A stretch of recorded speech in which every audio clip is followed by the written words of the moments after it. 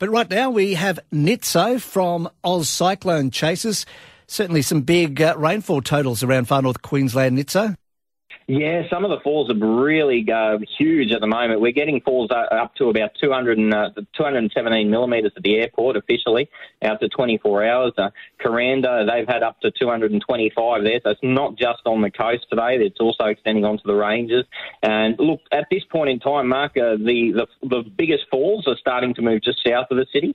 But one of the things we noticed overnight was the change in the airflow across Cairns. So initially the storms were coming off the land and you were getting, 20, 30 mils, and a couple of lightning strikes. What happened, Liz, last night, we had a change in the air pattern that was coming through Cairns and became more northerly. So these storms are now moving from north to south, so they're able to hit the coast instead of just miss the coast. Yesterday, we had some really good storms, but they were sort of just nudging Yarrabah, but they weren't hitting Cairns. Today, because of that flow change, they're smashing right over the top of Cairns. Now, what's the cause of it? So is it the low that's still sort of inland a bit, or is it the actual monsoonal trough, or a bit of both? What's a combination of both, yeah, Mark. They work together, these things. So the low itself is bringing the airflow into it, and as it brings the airflow into it, the monsoon is providing you with heaps of moisture in that airflow. As the airflow comes into the low, it has to get squeezed together, and when it gets squeezed together, it goes up. And especially with the assistance of some of the mountain ranges near the Cairns district, that squeezing process is further enhanced. So because we've got so much moisture in the atmosphere and the air is being squeezed at the same time, we get so much rainfall in such a short period of time when you get under one of these things.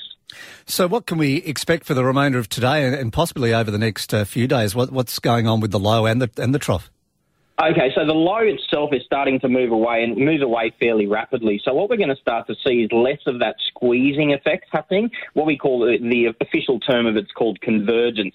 So less of that convergence happening over the top of Cairns, but we're still going to have heaps and heaps of moisture in the atmosphere. So the way I liken it is, if you're carrying a wet sponge around the house but you're not squeezing it, it drips out some water, whereas today you're getting that wet sponge and it's being squeezed really strongly. That's why you're getting so much heavy rain. But over the next few days, the sponge is still going to be just as wet. We just lose the ability to squeeze the sponge. So what we're going to get is just periodic showers, heavy at times, but certainly not the ridiculously heavy rainfall that we're getting today. But certainly for the rest of today, while that low is still in operation near Queensland, there's still an opportunity for some heavy rainfall in the Cairns district continuing through this afternoon into tonight. And then from tomorrow, we just see intermittent heavy shower activity. Awesome. Thanks so much, Nitso. And of course, any time people can get onto Oz Cyclone Chasers, and you also welcome any information or photos too, don't you? Absolutely. If you've got some nice photos up through Cairns, send them to our Facebook page or our Instagram page. Good on you. Thanks for your time, Nitso, there from Oz Cyclone Chasers.